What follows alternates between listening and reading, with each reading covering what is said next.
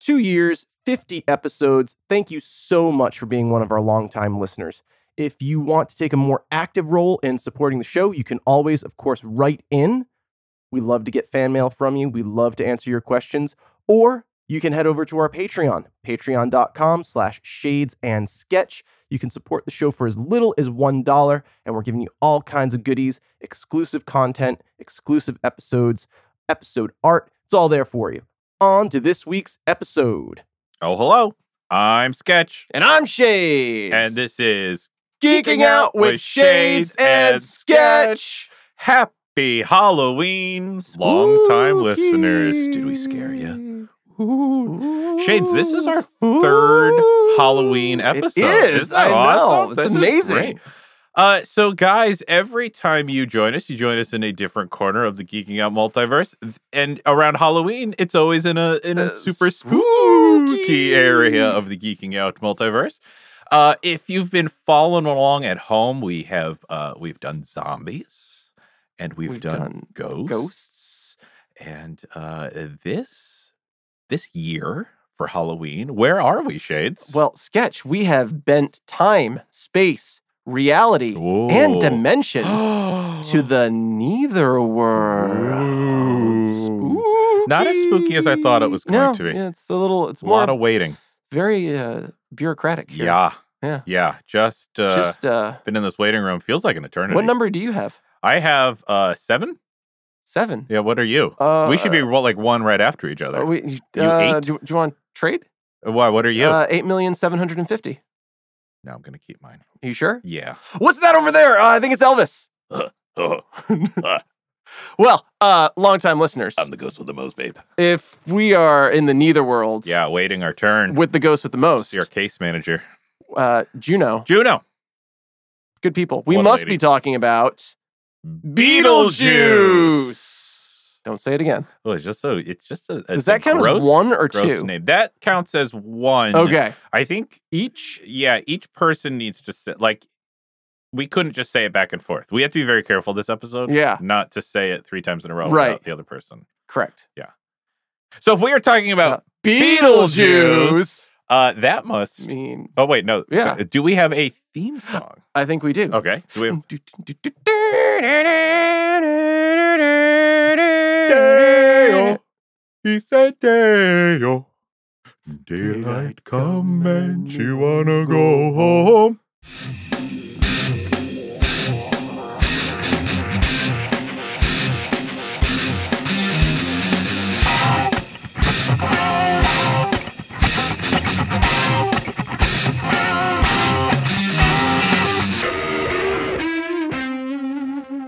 Perfect. That's spooky. Yeah, that's what that is. That's spooky. So, guys, if we are talking Beetlejuice, we're gonna spoil Spoilers for Beetlejuice. Beetlejuice, for the careers of Tim Burton, Winona Ryder, Alec Baldwin, Gina Davis, Catherine O'Hara. We'll get to our own histories in just a second. Yeah. I forgot how many people were in this. That like What a cast. what a cast. Oh my goodness. Yeah. Like what a cast. Honest to goodness. Also might spoil the animated show. The animated, yes.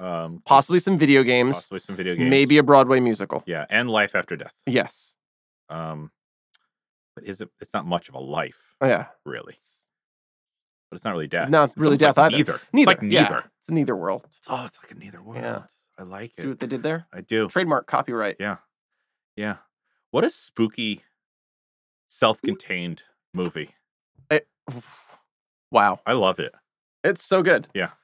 Yeah. So much fun. So, let's just launch right into Beetlejuice. Sure. What do you want to start with? Let's start with Our personal histories of Beetlejuice. You know, yeah, it's an interesting one. Sketch, why don't you start? Okay.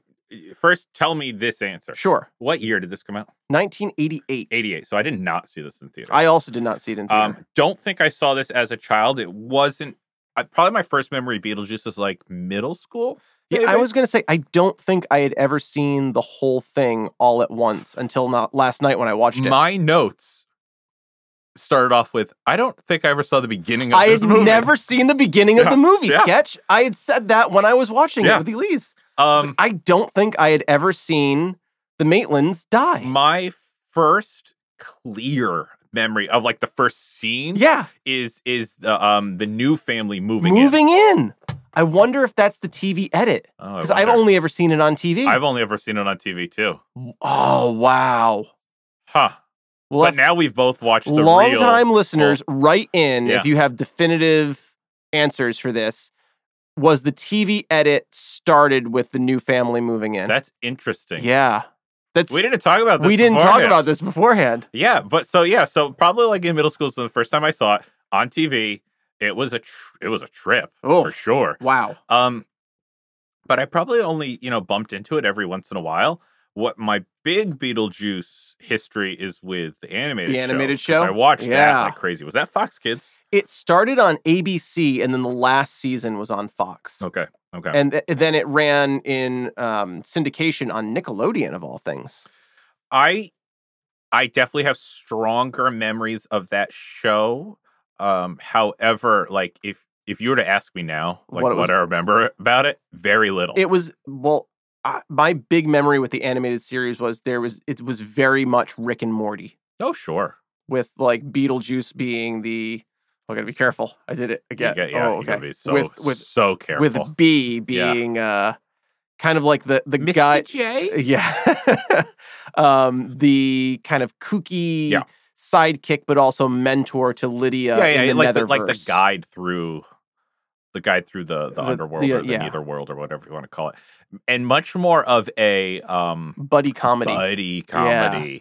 So that I forgot about that when I watched the movie. Yeah. That it's not really not a buddy comedy at all. There's not a lot of consent between the two characters. There's barely a relationship between the two characters. Zero. As a matter of fact. And then most recently, this past summer, did I ever tell you this story? No. Did I tell you this story? I have no idea what you're about to say. Okay. So this past summer, I was in one of my favorite states, probably my favorite state, Vermont. I'm a big fan of Vermont. And I was okay. Yeah. So I was with a friend of mine, and he really wanted to visit the town where Beetlejuice was filmed. Yeah. Because even though it's set in Connecticut, East Corinth, Vermont is where it was filmed. And so we looked it up. And we went there, and it was quite the journey because it's got to be in the middle of nowhere. It's kind of in the middle of nowhere, and GPS coverage is spotty up there. Yeah, and we were in this big SUV thing, and it had us take this turn, and it was like a dirt road, like you'd expect in Vermont. Sure, there's tons of them, and it just kept getting smaller and smaller and smaller, and eventually it turned into just like an ATV trail. That's when we had to turn around because it was not going. We were not going any further down that road. The whole town was sucked down into the netherworld? I think it was. Oh, my goodness. Well, we got back on track once we got back into service range, and we did make it to the town, and it's practically unchanged. Looks exactly like the movie. Yes. Now, when we were in the town, nothing was looking familiar to me, and it makes sense now because I don't think I ever saw the beginning of the movie. Yeah. But so a couple changes. The house is not real. Right. The house was just a facade that they built. Constructed for it. I don't know if the covered bridge was real or if it was constructed for the movie. I'm going to go with no because they destroyed a version of it. Yeah. And whatever bridge was there during the time of shooting isn't there anymore. There's a new bridge because Hurricane Irene gutted so many bridges in Vermont. But the hardware store is still there. Okay. It's run down. Is it called Maitland's? No. Okay. I don't even think it's. If I remember right, I don't even think it was a open store anymore. But sad. The storefront was still there. The school that Lydia comes out of is there. The library, which you saw in a shot, is there. They make a big deal of the roof. Mm-hmm. Yeah. And so I don't know why. I mean, it's pretty. It's it's way out there. Yeah. You're not going to run into this town, but if you want to take it's there. The short trip to East Corinth. How short? Okay. As the crow flies. When we left, we were almost practically back on the highway. So it's because we were coming at it from Montpelier and GPS just took us through back roads. As the crow flies. For whatever reason. that we got all discombobulated. If we had just stayed on 89, it had to have been 10 or 15 minutes off of I-89. That's amazing. So, you had an adventure. but we had an adventure. It was a good time. Yeah. And then I had the experience of going, none of this looks familiar to me. Right. And then watching the movie and going, I don't think I ever saw the beginning of this. These are all the exact same. Right. No wonder Right. people go there to see this. That's amazing. Yeah. Yeah. Just if that ends your history sketch. Yeah, and then I watched it. Yeah. And I watched it Finally. like last week. Yeah, I don't think I had ever seen the beginning of the movie. That is so I don't think interesting. I watched it all the way through, and I don't think I've ever seen it except for bits and pieces on like Comedy Central. Yeah. Or Yeah, that's Sci-Fi. like definitely where I saw it, like Comedy Central. Something like that, late at night. Yeah. In like the late 90s or early 2000s. Yeah. Until I watched it last night. Mhm. And I'd watched quite a bit of the animated series. Mhm. Enjoyed that. Yeah. It was very well done. It as I was remember. quality. I looked up It ran for the 4 opening seasons. just to like refresh The my memory. opening was like The opening was a high quality production. bonkers. It really is. Like yeah. the animation on that is It was it's well done. solid, I mean, yeah. it's back in the day when well, I'll tell you, it ran from 89 to 91, okay. 4 seasons, and that's this is right around the time of Real Ghostbusters, Ninja Turtles. Like that's high quality animation. Yeah. It was the new wave of animation after like the GI Joes, Yeah. and the My Little Ponies and Mr. Potato Head of the 80s. Like they really upped the quality of animation as more Japanese animation was making its way into mainstream America. Right. I also remember they had one of the first like computer generated Yes. creatures. I mean, think about that. Yeah. That's like one of the first places we Period. saw End of story. Saw computer yeah. animation Yep. was the Beetlejuice animated television show. Yep. And it's just wild. Yeah. And it's high quality. It's hard to find now. Yeah. I was only able to watching find some clips on YouTube. bits and pieces on Yeah. YouTube, I was going to say. Yeah. But yeah, other than that, I've seen the Beetlejuice Spectacular at Universal Studios. That's I a good didn't know time. that was a thing. Yeah, they do Was it like like a live show? it's a live show. Okay. He like plays guitar and Oh. rocks out with the classic movie monsters. It's Is a good it time. Michael Keaton? Yeah, it was Wow. for a while there, his career was in a slump. Yeah. So he was doing what yeah. was it called? The Beetlejuice. I think it's like the Beetlejuice something, spectacular undead review or something like. I Nice. can't remember what it's called. Beetlejuice Into the Dark or whatever they call Sure, that Spider-Man yeah, show. but it was like a stage show. Okay. And it was good. It was high quality. Yeah. How And- old were you when you saw it? That'll be key. 20. Okay. It was pretty good. Yeah. It's on par with like the Indiana Jones Spectacular Nice. at Disney. Cool. It was pretty well done. I would say it was actually probably better in some regards. This is literally the first I've ever heard of this. Oh, I mean, I don't know if they still do it, but Yeah. as of 2005, they were still doing it. That's awesome. Should we do some Beetlejuice history? Yeah, now let's get into now that our history's done. This is wild sketch. I'm legit looking forward to this. This a lot is- of times I tune out this part of the episode. A lot of times I leave the GoCo I'm for a just couple sitting here minutes. Yep. talking to myself. I'm now in the GoCo by myself, talking to myself. And that's chaos. That is chaos. This blew my mind when Mhm. I was researching this. After the financial success of Pee-wee's Big Adventure, Tim Burton was considered bankable and thus handed just about every script coming through Warner Brothers in the 1980s. He was utterly disheartened with the lack of originality of the scripts. At the same time, he was also writing the Batman movie. While Warner was willing to pay him to develop the script, they were still not ready to greenlight the movie, and that left him in limbo. So it's 1985. He's just done Pee-wee's Big Adventure. His next movie's supposed to be Batman, and they won't let him make it. Wow. Like he's writing the script, he's already been slated to direct, but they won't greenlight production. We need to add Pee-wee's Big Adventure to the docket. Okay. Yeah. I just a short segue. I remember the beginning of that movie with his like funhouse Mhm. fire pole. Yeah. It- You'll love like a good the fireball. the Rube Goldberg machine that is like his morning routine. Mhm. And I didn't know Tim Burton directed that until I did the research for this. And I'm like, oh, that's clearly a Tim Burton movie. It was a surprise to me. Yeah. Right now when you said it. Yeah, but I thought, ooh, was that something I was supposed to know? And it's clearly a Tim Burton movie now that I'm thinking of it. There's a scene in that movie that just terrifies me during like this pseudo dream sequence, and it's so obviously Tim Burton. Now, little known fact, they always used to play it on television, the first 20 minutes of Pee-wee's Big Adventure, and then the rest of Beetlejuice. I think that's what happened. That's what happened, yeah. Clearly. Okay. So it's 1987. Okay. What a year. And Teenage Mutant Ninja Turtles. Yes, it is. David Geffen, former studio head of Warner Brothers, he left in 1978, formed his own production company, Geffen Records, Geffen Movies. David Geffen approaches Tim Burton and puts the script for Beetlejuice in his hand. Okay. And the rest is history.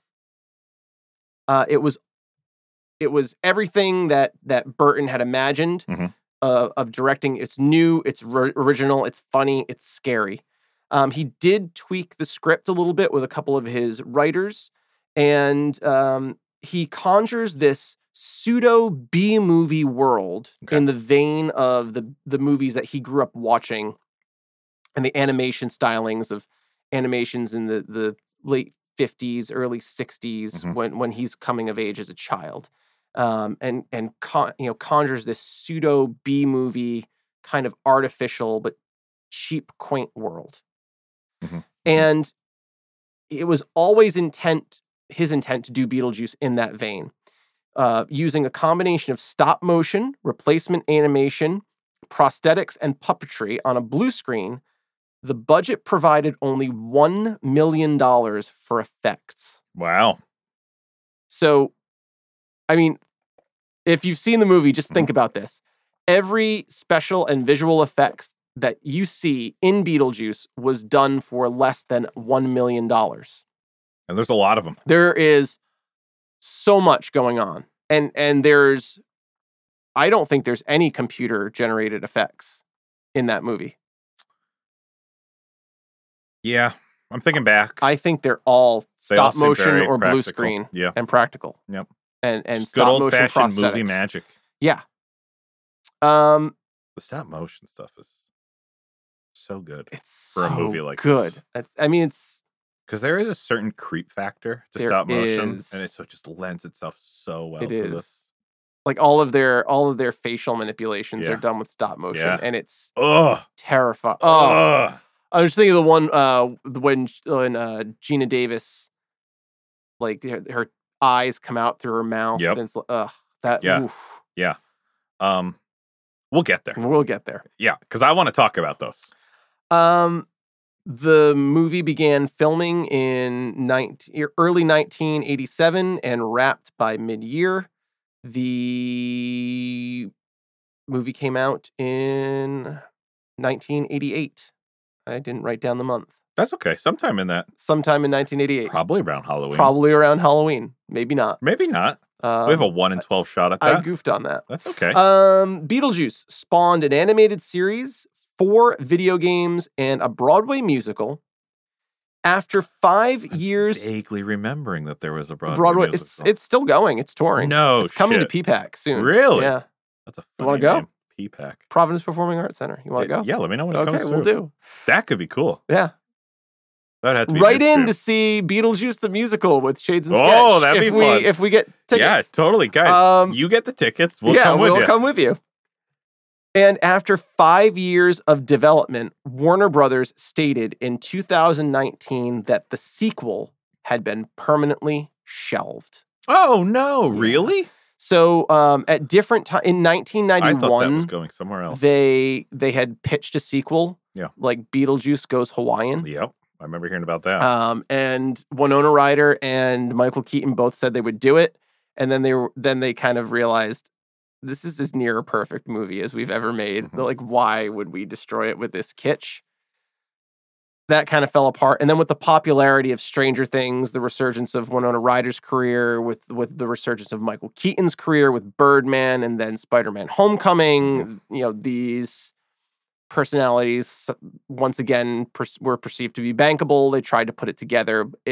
It's unclear as to what happened, but Burton, Ryder, and Keaton all said that they wouldn't do it without any of them being involved. Yep. And it seems, all or nothing kind of thing. Yeah, it seems like Michael Keaton might have been the person who either couldn't make it work with a schedule or decided he didn't want to do it. Well, the issue right now with Michael Keaton is he has a clause in his contract that says he'll only be involved with characters that are based on flying animals. Your Batman, your Birdman, and your Vulture men. So, yeah, he's in 2021. He's playing Sugar Glider. We know that.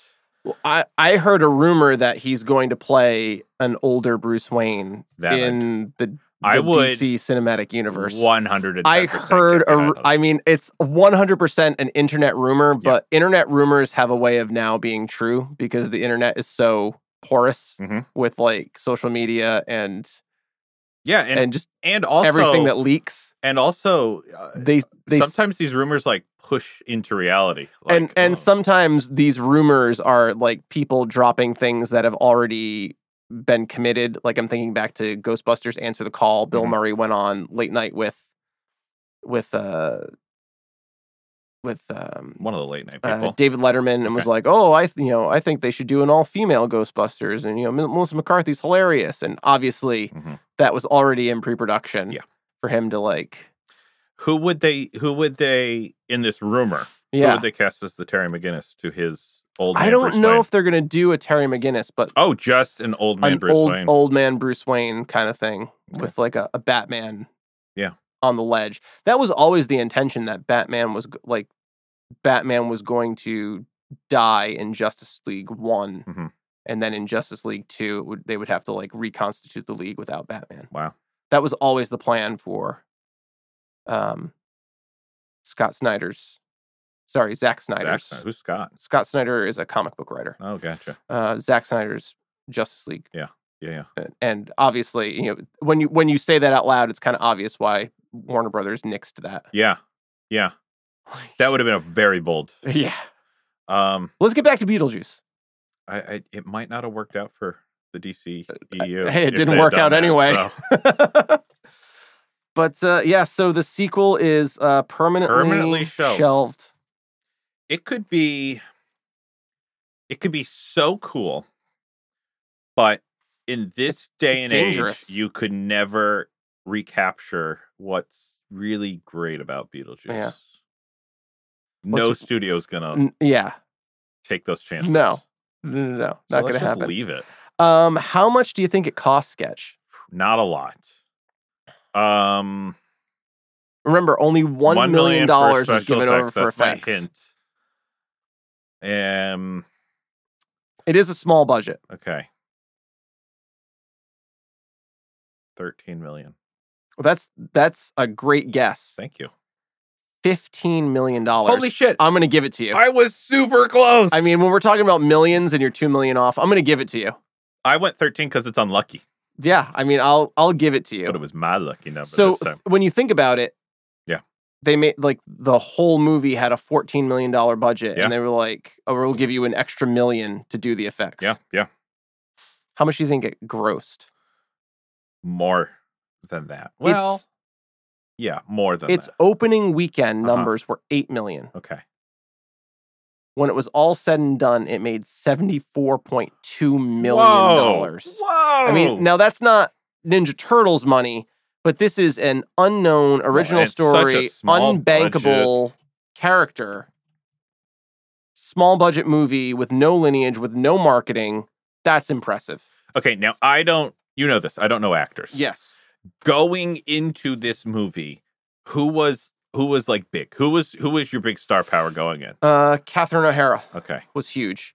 Michael Keaton's star is rising. Okay. Winona Ryder has just done Lucas, which is what people know her from. Tim Burton originally wanted Sammy Davis Jr. I read that when I was looking into and the original story was that Beetlejuice was kind of like a... Did you ever see the movie Devil's Advocate? No. Al Pacino and Keanu Reeves? Hooah! Yeah, there you go. Yeah, but no, I didn't. Say Just like that. So in that movie, didn't they do that one on How Does This Get Made? They did. That's probably why I've heard of the fantastic movie. That's a great episode. Yeah. So it was kind of like, I almost wonder if that's where the idea for Devil's Advocate came from, because the original pitch for Beetlejuice was much darker, much more serious. Okay. And they wanted Sammy Davis Jr. to basically play like a suave, like devil-esque character, and his true form was supposed to be like a winged beast. Okay. But they always refer to him in the script as being Middle Eastern. Oh. Like that was like his look. That was his theme. That was his, yes, if you will. To borrow from another episode. And David Geffen pushed for Michael Keaton, and Tim Burton didn't know who Michael Keaton was. And so, I mean, Beetlejuice is almost directly responsible for the 1989 Batman. Yeah. It establishes Michael Keaton as... Well, yeah, I don't know the history, but then after watching Beetlejuice again as an adult, like with fresh eyes, and then seeing Keaton and Burton working together and everything, I'm like, oh, this is obviously what led to that relationship and then working together again. Yes. One of the many joys of this movie, I think. Yeah. Yeah. Absolutely. And Michael Keaton was known for his comedy, for stand-up, but just a versatile actor, just a great actor. And Winona Ryder's fantastic in this. Catherine O'Hara is fantastic in this. I'm blanking on his name. I wrote it down and now I can't find it in my notebook. I know my notebook's like tiny, but still, the guy who plays Otho. Oh, I loved Otho. He's a great character actor. It's such a fun movie. I read online that it must be true. At his real life, the actor's funeral. Oh, he passed in 1999. From what I read, wow. They played Deo. That's fantastic. Like per his request. That's like, wonderful. Isn't that great? Yeah, I really feel like this movie is one of those experiences in all of these actors' lives that Bond memories. Yeah, like that was a good time kind of a thing. We're going to talk about a movie. Maybe it'll come out before this. Maybe after this. It'll come out after. We're in which because this is Halloween. Spooky. In which nobody had a good time making that movie. Yeah, and I mean, it looks like everybody had a good time making this movie. And I will say, the animated movie, the deets are animated in such a way. The animated show, you mean? The animated show, okay. That you're like, oh, they must like awful. These are awful people and awful characters, and they must like, oh, the characters that they must have been based on. And then you watch the movie and you're like, well, the dad's actually not terrible. The mother's a train wreck. The mother is Delia Dietz is a train wreck. Is an artist. Sure. First and foremost. Sure, she's an artist. I think you're trying to be polite in saying that she is difficult and full of herself. Yeah, she's like a caricature of an artist. You know what I mean? She's that character. She is design. She's what people lead you to believe Yoko Ono is like. Sure. Yeah. Like Yoko Ono, philanthropist, artist, activist. She is everything. Never portrayed that way. She is exactly, and I'm talking about Delia now. Yeah. She's exactly portrayed as you would think of a 90s New York artist. Sure. Like. Yeah, I know exactly what you mean. She just fits that. Just like, remember how in Turtles we were talking about, like, maybe that New York never existed. Right, but, like, yes, it was always in our brain. Yes. Like, that's it. That's it. Like maybe that artist never did exist, but that character type. She would have fit right in like an art gallery on Friends. Yeah. You know who she reminds me of? Doug Funny's sister, Judy Funny. Yeah, Judy Funny. Yeah. Yes. Yeah. Strong agree. I deposit a world in which Judy Funny grows up and becomes Dietz. Delia Dietz. Wow. Yeah. I think that happened. Both ABC animated shows. Yeah. It could happen. Doug and Beetlejuice. Guys, get on that. Oh, shit. How many times have I said that? You have now said it 2 3/4 times. Oh, no. Ladies and gentlemen, Mr. Michael Keaton. Guys, wouldn't that blow your fucking minds? Oh my God. That would blow my mind if when you say his name, Michael Keaton appears. 3 times you say Michael Keaton. I'm trying to have dinner with my family. You want to get nuts? Let's get nuts. I'm in pre-production of Sugar Glider. Movie, Mr. Keaton. Okay. Should we do the internet scores? You got to do the all-important internet scores. IMDb gives the movie that shall not be named. Yeah. 7.5. Mr. Juice. Mr. Juice.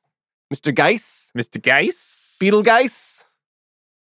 Rotten Tomatoes. Oh, I'm sorry. I was talking through your score. What did it give them? A 7.5.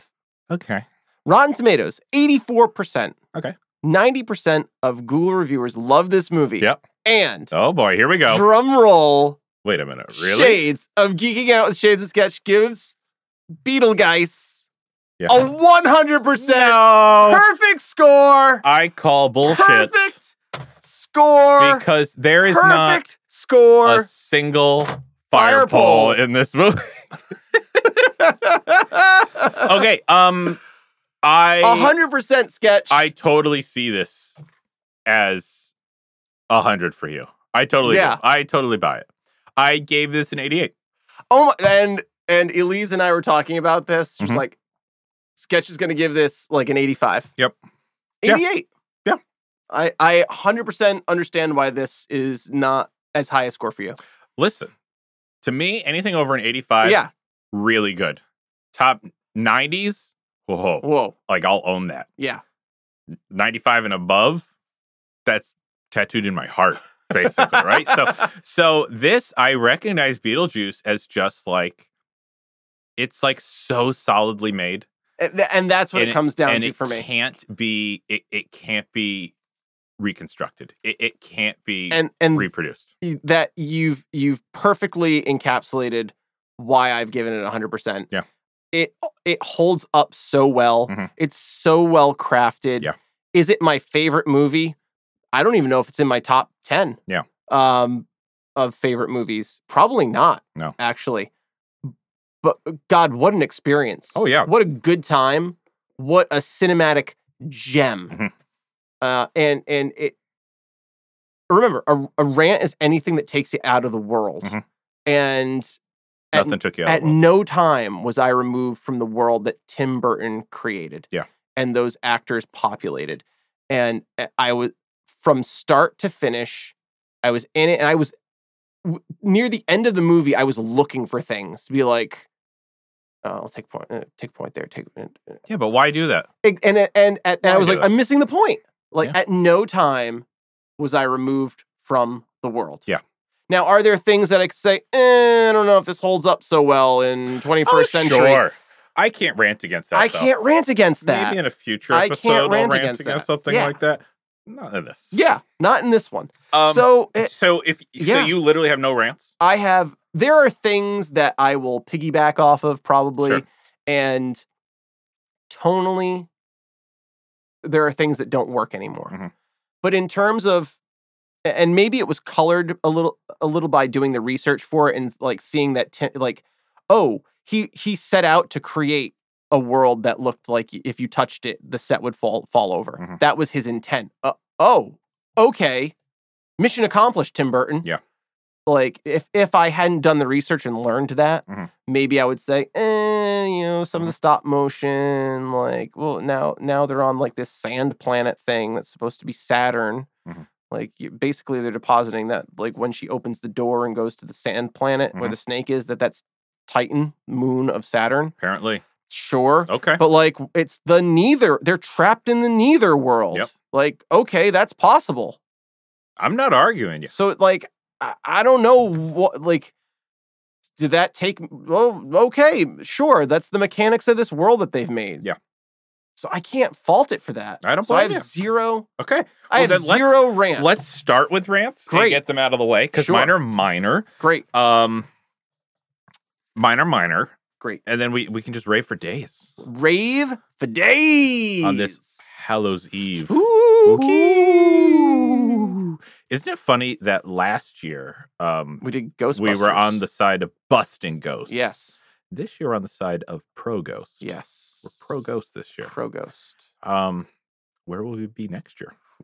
Anything's possible. Anything's possible. Something spooky, though. Ooh. Okay. I only have 2 rants. They're both minor. 2 rants, you gave it an 88? Yeah. Okay. Yeah. Because, listen, for as much as I think a movie made in the 80s benefits you, it detracts from me. Like, I can't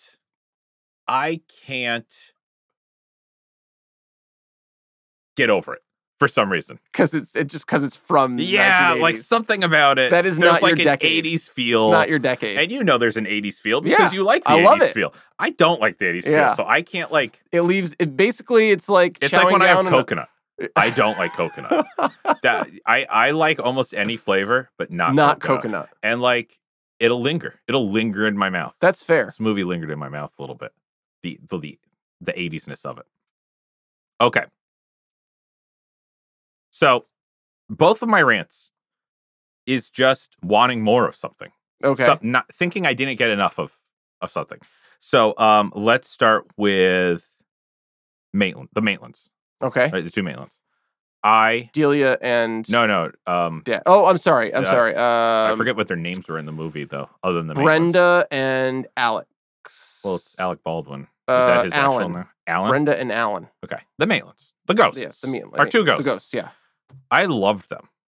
Like, what a quaint little as we've family established, unit. don't think I saw the beginning of this movie Right. ever. Yeah. And I'm watching it recently. What a life. With my wife, and I'm like, these 2, like, have we seen like a truer, more just down to earth and honest portrayal of like a loveful marriage? Like, I submit not. these 2 are like this perfectly married couple. It's not all about romance and sex and lust. It's just Sometimes it's about doing the dishes and building models in the attic. Like they totally portrayed like the best friend aspect. Yeah. Of like Oh, being absolutely. married, right? Yep. And so don't get me wrong. I loved them. You don't often see that in a Hollywood story. You don't. Because we romanticize the passionate side of love. But ripping off the clothes. Yeah. And the oiled we don't low normally light. see the like the slow burn. Yeah. Slow burn of love. This burn. movie's all about the slow burn. And so I loved them. The scene I needed that I didn't get was the oiled up sex in the low light. I needed that. Yeah. I needed that. You are a sucker the for old that. Beetlejuice, they call it. Careful. Wait, is that 2 for me? It's 2 for you. Okay. Careful. If we say it together, it cancels it out, Cancels right? each other out. Okay. Here's the scene I needed. So they died, right? They figure out their ghosts. Yes. Okay. I'm on board. The manual for the recently departed? The handbook for the recently departed. Handbook. Yeah. So they're leafing through that. They're reading it. They are like this quaint couple that lives in small town Connecticut, apparently. Yeah. And they're like, okay, we need to haunt these people. Okay. They go to some of the most gruesome shit like immediately. We're talking like decapitation and like hanging in closets, ripping faces off. Yeah. I needed a little scene in the middle where they're trying some like they needed to do the sheets first. Yes. Just try like some like just be cute about it. Be cute. Move a spoon. Turn off the light. Something that's like the deets is like totally just pass it off. Start or with whatever. the shrimp coming to life. Exactly. And grabbing you. Something shrimp fingers. smaller. Those shrimp fingers were spooky. I remembered very little of this movie before I went back in. I think we acknowledged because I never saw the first 20 minutes. Right. Remembered the shrimp fingers. Yeah. Here are the things I remembered. Ready? It'll tell you what the what the powerful imagery was. The shrimp fingers. The statues coming to life. Oh yeah. Holy shit. That's still really creepy. Yep. I remember being terrified of that like the first time I saw it. Oh yeah. The way they move and everything. Yeah. We're gonna get there. The Netherworld like waiting room. Yep, obviously. Because how do you not? And the face deformities. Yes. when they do the Yep. big like stretch and pull and everything. Oddly, they also look like Spy versus Spy when They the do, lyric yeah, log in. yeah. It's like, is this a Spy versus Spy thing? I mean, talk about lasting imagery. Yeah. You know, Tim Burton, man. Oh, Excuse me. get you every time. So yeah, I mean, when I was thinking about the movie and I was thinking about, okay, what did I need if I were gonna like bump my score up? Because that 88 is just like from a place of like, how do I feel after this movie? Sure. And I'm like, I feel 88% like fulfilled and happy. You know your score is in the 80s. Yeah, I knew it was like I knew it was like high 80s, But like, because are you okay with that? Because the movie's in the 80s. Yeah. You know, an 80s movie has to be in the 80s. I should make that a rule, but I'll have to break that rule for Empire Strikes Back and Return of the Jedi and Indiana Jones. Okay, there's plenty that are going to have to break. Anyway, here's the other thing I needed. And this was a legit rant because this did take me out of the movie. Okay. I needed more Keaton. I needed more Beetlejuice. Yeah. Interesting. Because part of this was probably because I never saw the beginning of the movie. Right. But at one point while we were watching it, I looked at my watch and I was like, where is he? We've been in this movie for a while now. Where's Right. Beetlejuice? There's no Beetlejuice. Oh no! Oh no, that's 2. That's 3. Hey, toots. Michael Keaton? Oh no! What a gross man. Oh. Also, by the way. But he was so flippin' awesome. And when he finally showed up on screen, I paused it and I looked at the timestamp. It was 25 minutes in. Wow! And I'm like, he's the title character. Yeah, title character, the most memorable part of the movie. Right. And I've gone 25 minutes without seeing him. And then I looked up stats and he was only in the movie. The movie is 92 minutes long. He's in it for 17 and a half minutes. Wow. Now, that's an electrifying performance. That's a great way to put it. It's an electrifying performance. And that is not to detract from all the other actors. Right. Because everyone else was awesome. And I was totally into their stories. That's amazing. But it's it's Mr. Juice. And I wanted Beetlegeist. I wanted more. 17 minutes? Yeah. That's it? 17 and a half. 17 minutes, 30 seconds. Wow. But he commands. He really does. He commands the screen during that time. Wow. Yep. I mean, I did immediately set upon the fact that he's barely in the movie. Mhm. And that's interesting. That's a rave for me. Yeah. It was a rave for me how little he was in. Well, when we get to raves, I'll talk about it. Well, I think we're basically there. So why don't you transition us into raves? Okay. Because those sure. are my only 2 rants I had. Listen, I really, really like And this I would agree. movie. I would agree with both of your rants. Thank you. It didn't take me out of the movie experience, though. That's fine. Doesn't have to. Yeah. But thank you for respecting them. Yeah, absolutely. This I podcast is all about respect. Fuck you, internet. Tweet me and I'll tell you why you're wrong, internet. don't refrigerate your tomatoes. Oh my God. You know what I just realized? What? It's Halloween. It is. You're the trick. I'm the treat. Oh, That's it. wow. Yeah. Wow. Yeah. So apropos. Trick or treat. with long-time listeners. with Shades and Sketch. I love it. All right, raves. Raves. Beetlejuice. Oh, damn it. That's Is like 8. that's like 8 for me. He is he not. does it in multiples of 3. He is not the hero, No. and more importantly, he's never encouraged or rewarded for his terrible behavior. No. He's Pandora's box, and you're not to open him. And if you do, you put him back in the box immediately. Mhm. I mean, it's so. If this movie were made today, Yeah. it would be goes to Hawaii and he's surfing, and it's just like the worst elements of like National Lampoon movies with just like like the most disgusting guy imaginable, just preying upon people. There's only 2 ways to make this movie today, and both of them would do a disservice. You would either have to go one way or the other. You either turn this into like one of those straight to video for kids movies, Yeah, you know, where it's like just gross. Return of Jafar. Yeah. It's like, you know, the Beetlejuice stuff is like gross, but it's not creepy. Right. And it's like zany antics. Yeah. Or you go like deep horror, Yes. you know, and you just tell like a really deep, dark. Like Saw with Yeah. this character. But if you went either of those, you can never hit that middle sweet spot that this Ever movie again. did in the 80s. Ever again. Yeah. I'll give it to the 80s on that one. It's so interesting that we think of the 80s as such a less refined, less progressive, less sophisticated time. Mm-hmm. This movie passes the Bechdel test. Yes, We it have does. more than 2 female characters, Mhm. and they have real conversations, not about a man. Mhm. You have 4 big, important yes. female characters in this movie.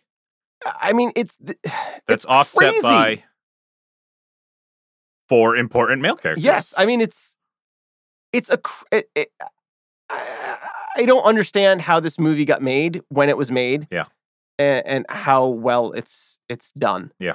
And I just we would redeem this character today. We would give him a Kylo Ren backstory of fallen from the light and redeemed, or Billy from Stranger Things, or insert any number of all about redemption. They're not really that bad. Oh no, he's a piece of garbage. He's just misunderstood. He's an absolute he's a piece of shit. Yeah, he's just an absolute piece of shit.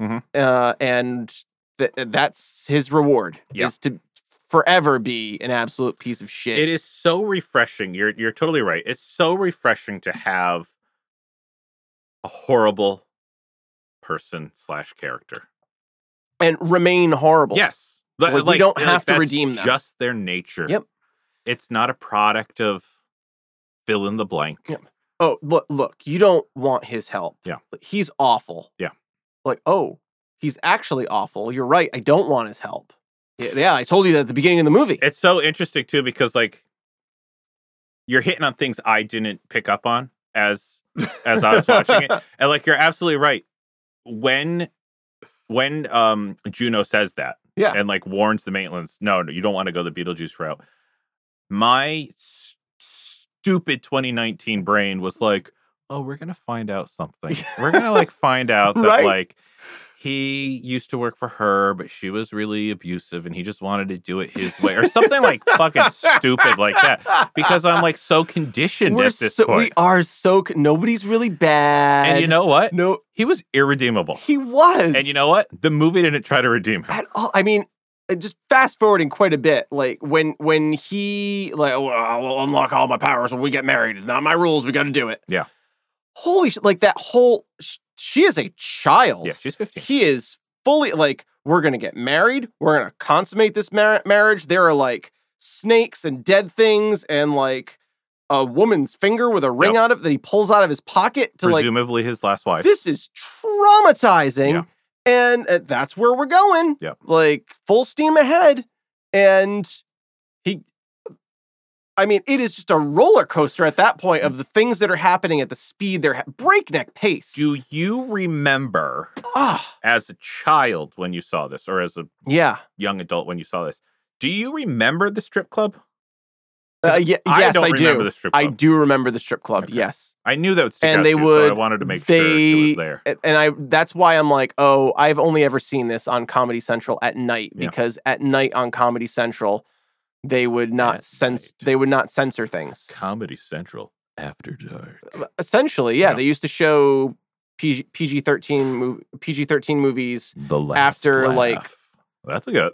That's a good one. Yeah. From like 11:30 to 5 in the morning, they would show movies like in their actual theatric form. Do you remember that? Comedy Central Lowbrow. That's the one. That is the one. That's the one. It is. No, I don't remember that. Yeah. So I usually slept.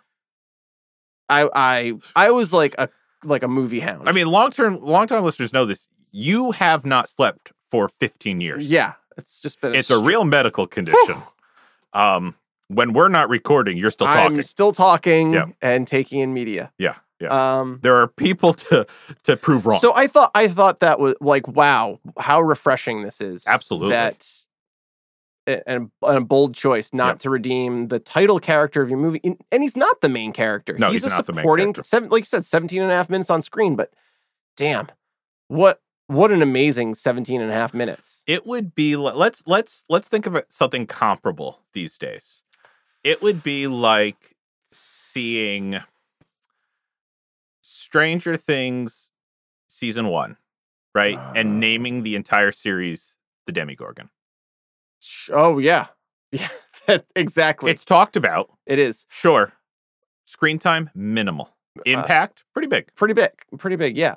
Just as a funny aside, for marketing purposes, if you look in the movie, his name is spelled Beetlegeist. Yeah.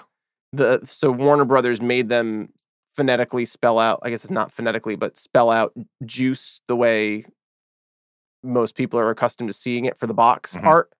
But they also didn't want to call it that, so they tried changing the titles to something. It was something with ghost in the name. I read a title. And then Tim Burton suggested, well, why don't you just call it Scared Sheetless? That's the one. And Warner Brothers were 100 on board. Yes. 100% on board with naming that. And he was like, no, that was a fucking joke. That was a joke. Yes. Please don't name it that. Wow, Warner Brothers making Scared Sheetless. batshit crazy decisions since 1988. Yeah, Warner Brothers, we've been big fans of you for a long time, but you make it hard. You make it hard. You make it hard. You make it hard. So yeah, that was my first rave, and it was fantastic. I will piggyback your rave about Beetlejuice. I absolutely agree with you with everything that you have said. It couldn't. I can't think of anyone else who could have done what they did like Keaton did. I mean, his performance as Beetlejuice is legendary. Dare I say legendary at this point. Yep. I can't believe that you put these two roles side by side, and yes, I mean he is a phenomenal Batman. Yeah. But this is the character that, like, long after Ben Kingsley is dead, they're going to remember him for playing Gandhi. We're going to remember Michael Keaton for Beetlejuice. Yeah. I mean, it's just hands down. Yeah. There have been so many Batman at this point. There's only one. There's only one Beetlejuice, and it's Michael Keaton. Yeah. That's another reason why I would not want to remake or anything like that. Because who would you put into this part? But my true rave is literally everyone else. Yeah. Like literally every other actor. Like you said, it seemed like they had fun. I hope they did. I truly do hope they did have fun doing it. But at least it came across to me as the viewer that this was an enjoyable experience. And like, I really felt like everyone gave at the minimum their 100%. Yeah. And then someone like Keaton went maybe a little above 100%. Right. But like everyone brought their A game to this. Like Catherine O'Hara was oh my goodness, awesome. She signed on to the movie without reading the script when she heard Tim Burton was directing. That scene where, I guess it's when they're moving in. It must be when they're moving in or whatever. Someone backtalks her or the husband, and she like just goes like mental on him. Yeah. I was like, wow. That's Mrs. McAllister? Yeah. Like, this is awesome. Right? Like, she is. Well, she's also done all of the Christopher Guest movies, too. No, I know, but I mean, that's probably what she's most recognizable for. She is so on the edge. Like, she's like so on the edge of Unhinged.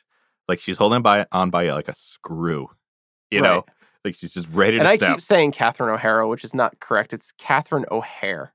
Catherine O'Hare. Catherine O'Hara is a different person. Different person altogether. Yeah. Yeah. It's Gone with the Wind. Guys, you don't need to write it on that one. Yeah. We got that. We got it on apologies, guys. But Catherine O'Hare. Let's see. Who else? Winona Ryder was awesome. Like, wow. she's playing this, like, I don't want to say aloof, because she's not aloof, but she's otherworldly. Otherworldly. That's she really it. is. That's it. Well, she's writing all the suicide notes in her room. Yeah. It's like, I mean, do you know anything of Winona Ryder's career? She was in Stranger Things. And she was Lydia in Beetlejuice. Yes. And in between, all I know. She went absolutely batshit crazy. Did she really? Yeah. At one, I don't know if she went to jail. Oh. It is possible. Like, Lydia seems to have like affected her in a bizarre way. And she talks about this, like, Lydia Dietz is a part of her. Mm-hmm. It was like one of her what do you call it? Not formal is not the word I'm looking for? I don't know what word you're looking for. Like when you have an experience early on and it like just Formative? Thank you. Formative experiences. Thank you, Sketch. It was one of her formative wordsmith over experiences in life. Yeah. And it influenced her in such a way that a lot of these things have stuck with her through her whole career. Mhm. At one point, she like shoplifted, and she was like, "Oh, that rings a bell." Yeah, and she was like, "It was research for a role that I was going to play," and like it was a huge deal at the time. And it's like it was only a huge deal because she was Winona Ryder. Right. Think of all the shoplifting that goes on. Yeah. Yeah, that is ringing a It's bell. like when you look at Winona Ryder, you can't help but see Lydia Dietz. No, yeah, absolutely not. It's not like she has done a lot to separate herself from that. And Like the way her personal she played Lydia, fashion and look is very like, oh yeah, you could like Lydia at the end of the movie. Yeah. When she like rides away in her like schoolgirl outfit was like, Mhm. oh, like Winona Ryder just dresses like this sometimes because she's Winona Ryder. Mhm. So yeah, what a performance though. She plays it as Lydia Dietz again, right on the edge. Yes. Right on the edge of, is this that stereotypical trope of like a moody teenager? Right. Like, oh, I'm gonna write in my diary. Yeah. About killing myself and all that. Or is she like legit serious? Yeah. And she's just over that line where, so like she's so far into that caricature that it's just skirting that line, and that's the perfect place to be. Oh yeah. In this Strong movie. agree. Especially when you got your Keatons just chewing up the fake turf Oof. with his stuff. And I already talked about the Maitlands, like portraying love and experiencing it. But then, I mean, Juno was great, and Otho. Hey, Coach, I don't think we survived that accident. Dumb jocks. Ha, jocks. We got one on you. Geeks won. Jocks. Well, let's not keep score. What are you looking up? I'm looking up Juno. Okay. Because she was fantastic. Oh, she was awesome. Did she? I was trying to figure out how she died because everyone else was very obvious. Was her neck slit? Yes. Okay. Yes. All of the people who worked at the bureau were suicide victims. That was a great. People who commit suicide wind up working at the bureau. And that was a great little detail because Otho says that. Yes. Oh, don't you know that they say that committing suicide means you work in civil service in the afterlife? Correct. And they all were. The receptionist showed her wrists. And it's dark, but that's perfect for Beetlejuice. You know what? I was right, actually. Her name is Catherine O'Hara. So, guys, don't call in. We got it under control. Guys, we just corrected the correction. Yep. Did you think we were going to do that on Halloween? Spooky. Juno was played by Sylvia Sidney, starlet of the screen. And this was the last movie that she was nominated for. Her last movie was she was the grandma in Mars Attacks. Was she really? Yeah. We gotta do Mars Attacks at some point. Yeah, we should. Yeah.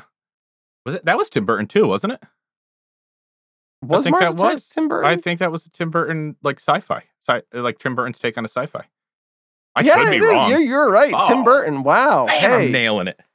But yeah, she was nominated for she was nominated 6 times and she won 5. That's awesome. Yep. She won the Best Supporting Actor or Actress rather for Beetlejuice in 1988. That was the last time she won an award. Wow. One last thing I'll say about the performances before we move on. But she was fantastic. Oh, she was. Yeah. Absolutely. In this movie, our main characters, who we spend the most time with, are ghosts. Yes, the Maitlands. Legit ghosts. Yes. They are 100% more relatable and grounded than the real life human people. Yeah. That's awesome. We're the audience. Right. On the side of the ghosts in a haunting. Yeah. Yep. Sign me up. Oh yeah. It is so new and different. Yeah. My actual rave for this is it's a perfect example of world building, storytelling, and filmmaking technique being used to execute a singular vision. Mhm. And that vision is people are awful. Yeah. The ghosts are the real victim here. Mhm. And we're rooting for them Mhm. at all times. Yeah. And it's just such an, again, show me something new and I'm all in. All in. And there's nothing like this movie out there. No. And there have been attempts to kind of tell a story in which you should empathize with the villain, Mhm. if you will. Oh, yeah. And I mean, we're conditioned from a young age to be afraid of the dark and Mhm. afraid of ghosts. Mhm. And this turns it on its head. The real horrors are the Dietz Mhm. and Otho. Mhm. They're just terrible people. Otho is just, he's the real villain of Yeah, he's the story here. closest thing to a true villain. Because I couldn't even call Beetlejuice a villain. He's just like an agent of chaos. He's just a poltergeist. Yeah. He's just doing what he does. Otho is... Oh, honey, I know as much about interior design as the supernatural. Yes. Okay. Well, I mean, he's completely right. He knows zero about Zero both. about either. Yeah. Yeah, he's just like he's just a leech. And Yep. he's going to make a buck wherever he can. Wherever he's he gonna, can. or However he's gonna he can. have the right connections. He's going to have the right relationships. Robert Goulet is like the executive. That was that fantastic. Man, whenever Robert Goulet shows up in a movie, you know it's going to be a good time. You're going to give it a good rave, a Goulet rave. A Goulet. Yeah. They died, right? I mean, they had to. They had to have. Like Max, whatever is like the character name, like he and his wife died, right? I mean, they straight up murdered. They murdered. got thrown through the ceiling. I mean, Yes. This is a movie that deposits that death is real and lasting, and the Maitlands died in a pretty mundane car accident. There's no way those two survived the force that it took to break through the ceiling. Yeah, they're dead. They're dead. Yeah, they're dead. Okay. How the Dietzes explained it away, I don't know. Yeah, that was gonna say that's never referenced, like the two dead bodies. No, I think they just on hide the second them. floor. That's what Connecticut's good for. Just hiding dead bodies. Dead bodies. You know, now that you bring up the car accident, I guess it like the totally implausible thing was that the dog was balancing out the weight of the car. I mean, that took me out early. Okay, well, let's just let it slide. Take off like a 0.3. Yeah. 99.7. Yeah, that's pretty good. That's still pretty good. Pretty good for Mr. Juice. I'm gonna stick with it. Stick with your 100 because you're rounding up. But that was whimsy. That was whimsy. That was like the lightest whimsy. That was the entire whimsical movie. world of Tim Burton. Yeah. Was that your rave or my rave, or are we just raving? We're just all over the place here, raving for days. All right, let's talk about the afterlife because not in the movie. I want to actually have a afterlife. conversation about your souls. Okay, does everyone get comfy? I want to talk about salvation. Who used to be the guy on Sci-Fi? We would like John crossing Edwards. over with John Edwards, right? Yep. There we go. I don't know actors, but I know media. I'm sensing a B name. The South Park episode with him is oh my so god, good. it is so good. So good. Anyway, the afterlife. You know what? We don't say it a lot, so I'm going to say it now. Give me something new and I'm all in. The way they depict the afterlife in this movie is so cool because it's completely devoid of any religious beliefs, any religious connotations. It's just it's the same shit. It's the same shit that we're dealing with here. It's just bureaucracy and just everything's slowed down. It's not good. It's not punishment. It's just the same old shit. It makes you hope that there's nothing. It really does. Yeah. Death is lasting. The people in the afterlife are still affected by their death. Yes. like it was legit creepy. The guy, the witch doctor. okay, the he guy was with the shrunken creepy. head. Yeah, that was creepy. But also the smoker. Oh my god! Yeah. Holy the shit. smoker. Oh my god! Oh yeah. Yeah, that's gonna haunt me when I close my eyes and go to bed because tonight. that was practical effects, like so creepy. Puppetry, and again, again, it was just a puppet but with a real human head. with a real human head. But so good, But again, it's that line. Like Tim Burton's so good at like just coming right up to to this the line. because it was almost comical, but it wasn't there. It was to the nth degree creep before turning into comedy. Almost comical. Yeah. Not comical. not at all. Like whoa. But it was like, and he so says close. something too, like I'm trying to I'm so close to quitting. Yeah, or something like that. I'm trying to cut back or something. Yeah, like I'm trying that. to cut Yeah. back. Who else? Who else was dead in there? I mean, everyone was dead. The model that was like she was the magician's assistant. Oh yeah, she was sawed in half. She was actually sawed in half. Actually sawed in half. The guy who does the paperwork and he's like flat. Oh because yeah, he's run over and he's like, yep. I'm feeling a little flat. Yeah. Wouldn't it have equally worked if he said, I'm feeling pretty tired? Yeah. I mean, come on. He's covered in tire tracks. Yeah. And they had a hole in the wall appropriately sized for him. That creeped me out as a kid. That creeped me out. It even creeped me out a little. I don't know, claustrophobia, I guess. Yeah. And he's just like strung up. Yep, the guy passing out papers was like on a noose. Like it's really disturbing shit. It is. And he's so good about being right there at that line where it's like, am I scared or am I entertained? Dark. I think I'm both. Yep. I'm entertained and a little scared. Yeah.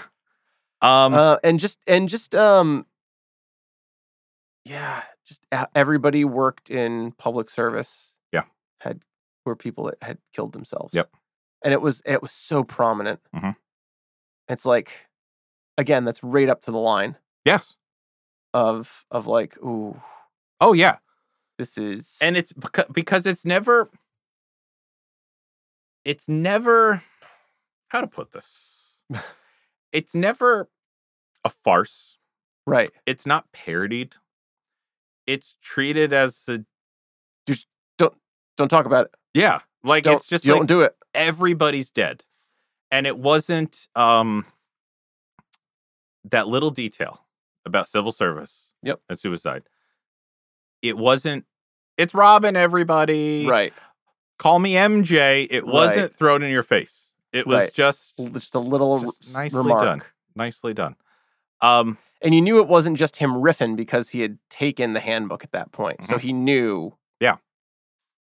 That was it was was Chekhov's gunman, I guess. I guess so. I mean, it was. Can I get to my next rave? Sure, please. The attention to these little details. Yeah. I mean, it was just a blanket statement, and there's so many areas. So this whole thing with civil service and suicide, great attention to detail, a theme that runs through this little thread that could tie everything together. But I mean, let's talk about the practicals, the miniature sets, the prosthetics that they're using. Oh my goodness. The stop motion. It never falls down. My literal first note for watching this movie, guys, we take notes. We do, My first note was, I honestly don't know when this changed to a miniature. The beginning of the movie goes back and forth. When they're showing you the town, it switches back and forth between the real town and a miniature. And at times, you're not sure if you're looking. There's just one moment at the very end where there's a little miniature person next to the car, and then it's slightly off scale, and you're like, oh, that's the miniature. Yeah. By the time I realized it was a miniature, I had been looking at it for a while. I was like, oh, this has been a miniature for a while. Yeah. Like what? Like that's good. Yeah. That's very good. And I was also reeling from, hey, I've been to this town. I know this town. How was none of this familiar to me? The stop motion claymation stuff, like I said a little bit earlier, that like there's a creep factor to claymation. There is. Because it's just like Tim Burton does where he goes up to this line. And of course, we know he uses stop animation. There's a lot of stop motion in Batman and Batman Returns. There's just like this otherworldliness about it. It's just over the line of what's real, what's creepy. and what's like fake. Oh, that's obviously fake. Okay, yeah, we know all this stop motion stuff is fake, but it's just real enough to keep you suspending your disbelief. Strong agree. Yeah, they're so smart. And obviously these are multiple teams, the prosthetic team and the miniature team, the stop motion team. And like everyone is bringing their A games. $1 million for effects. Mm-hmm. Think about that. You said that like Dr. Evil. $1 million. Sure. But I mean, freaking sharks with their freaking laser beams. I mean, think about that. I'm thinking about all of those miniatures, all of that puppetry, all of the stop motion, all of the prosthetics for their face effects when they have to act off of each other with. Well, and all the prosthetics. All of the prosthetics in the Netherworld. Yeah, it is mind-boggling. I mean, I can't get over it. Yeah, I can't get over it that all of that cost $1 million. Even though I had all these clear memories of these very haunting imagery, when I restarted the movie as an adult, I was like, well, I'm honestly remembering it as a child. There can't be that many special effects. There can't be that many of these set pieces in it because it was a while ago, and it was just it was just one single movie, Beetlejuice. And it's chock full. It is. I mean, there's an effect in almost every scene. Yeah. And the sculptures. I mean, we talked about the sculptures just a tiny little bit earlier. But like, okay, let's get it out of the way. Delia Dietz, horrible artist. Horrible. She is horrible, and I like that her agent, whoever, like calls her out on it. Yeah. Like, go back to scaring people with your art. Yeah. Like, yeah. She sucks. God awful. The fact, though, that her statues come to life to, like, torment her, there's just something about that. It's priceless. It's very Frankenstein's monster to me. It is. It's very... And she gets trapped behind... And that wasn't even supernatural. It wasn't. She gets trapped behind it earlier in the film. Yeah. And then it comes to life and traps her again. Almost the same thing to her. Yeah. Just alive. Right. In the animated show, were they like still alive? Like, were they like almost pets? Show, a lot of so they mash up the animated show. They mash up Titan's Moon and the Netherworld into like they call it the ghost dimension. Okay. And they mashed it up. There's like a lot of creatures that just look like the sculptures. Yeah. Yeah. The art style, yes. Of the aesthetic of the Netherworld is very similar to Delia's art style. Which almost makes you feel like she has some sort of connection. Sure. Some sort of third eye that's like seeing into that. But Lydia's the maybe one she's crossed over into it at some point. Maybe Judy Funny died. Maybe. Came back as Delia Dietz. Yeah. I like it. Let's deposit that. Sure. I'm just depositing all over the place. Near-death experience. Yeah. The last thing I'll rave about, because I mean, we could rave for days. We could go on and on and on. Yes. I mean, do you have any other specific raves? Because I mean, I have one last one. I would just say that I love the look and feel of this movie, the design aesthetic, the soundtrack, and the score. Mm-hmm. It all works seamlessly together. I mean, we kind of, it's like Guardians of the Galaxy is kind of like pointed to as the movie that like perfectly meshed visuals with a soundtrack. Oh. And I say we, but that's kind of like the thing in everybody's mind right now. It's kind of a movie's got to have like kick-ass like soundtrack now. Yeah. Like a pop music score to go with it. It's like it's got it in spades. Yeah. Originally they wanted to use Motown. Okay. But Burton wanted Harry Belafonte specifically. Again, great choice. There's like a line. Yeah. And including those song choices in this movie, like it brings it right to that line of like, is this absurd? Is it right? a little unsettling because of like how out of place it. Like it's very out of place. It's just enough to like, like when you get hit in the head and like you're just off balance for like a second. That's where Burton like wants you in the movie. What? Bleeding. Remember that? I remember that. That was a real life story, guys. Which one of us was bleeding is the question. Yeah. Which one of us was bleeding? Write in if you think you know the answer. The wound began to smell like almonds. It did. We were all smelling almonds that weekend. But that's what's so good about Beetlejuice, and really, I am thinking about other Burton works too. Yeah, it's like it's constantly on that edge of like, here's the line, and I'm just gonna walk on it. And make you uncomfortable. And I know if I cross this way, you're gonna be comfortable, and I know if I cross that way, I'm gonna lose my job. Yeah, and I'm gonna like lose your suspension of disbelief. Right. I'm just gonna walk right down this line of just keeping you uncomfortable, like the whole fucking movie. Yep. But still, that's a great description for this movie. Still entertained. Yeah, and still have moments of like I said, seeing like love in people, yep. and laughing and like here's a commentary of this movie.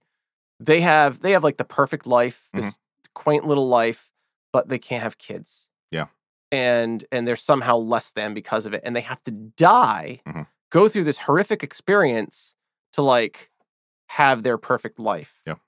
With like Lydia, who identifies more with the Maitlands than she does her own stepmother and father. Well, and that was my last rave, was the ending of this movie. It's like, wow. I love it. Because you're right, the Maitlands, everyone gets what they deserve. It's Robin, right? Call me MJ. But yeah, they set it up at the beginning of the movie that like, okay, they can't conceive, right, for whatever reason. It's not something they keep coming back to. It's not something they keep drawing from.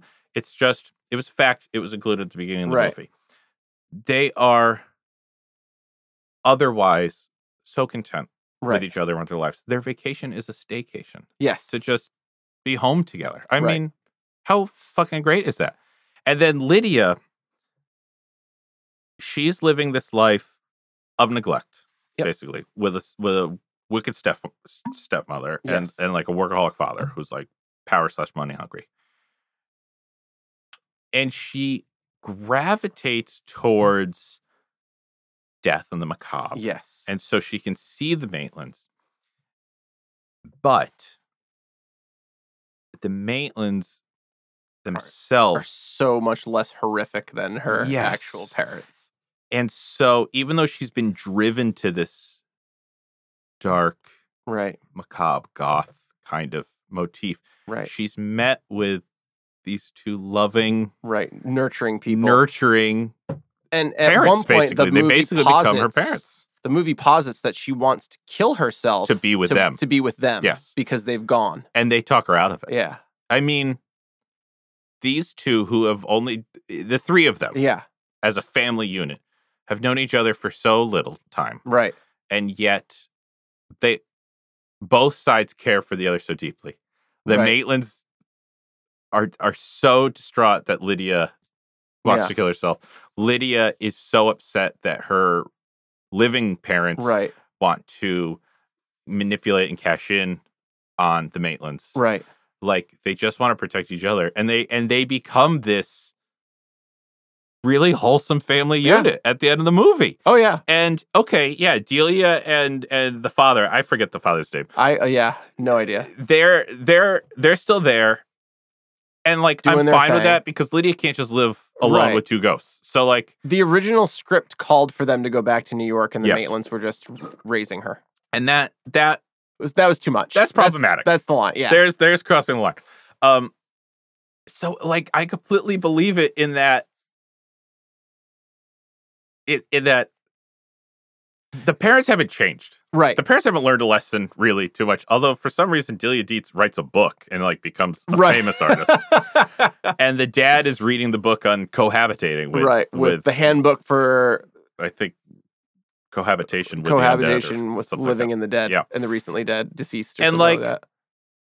I was fine with that. Sure. I was happy for him. I was and okay it was with her. They had struck a design aesthetic between what Delia wanted and how the Maitlands had set up the house. And it didn't work. No. Aesthetically. Because it was like 6 feet of old house, 6 feet of new house. And then just like checkerboarded throughout the whole house. But fine. Sure. It's a compromise. Yeah. And like, so Lydia has her living parents to take care of her physical needs. Right. Provide for her, give her a house, food, stuff like that. Right. But then she's got her ghost parents that are like emotional needs. Her emotional needs, and are there for her, or teaching her things, letting her dance with football players in the sky. Like to Harry Belafonte. Who was expecting such a happy, fulfilling ending to this movie? Not I. Not I either. Not I.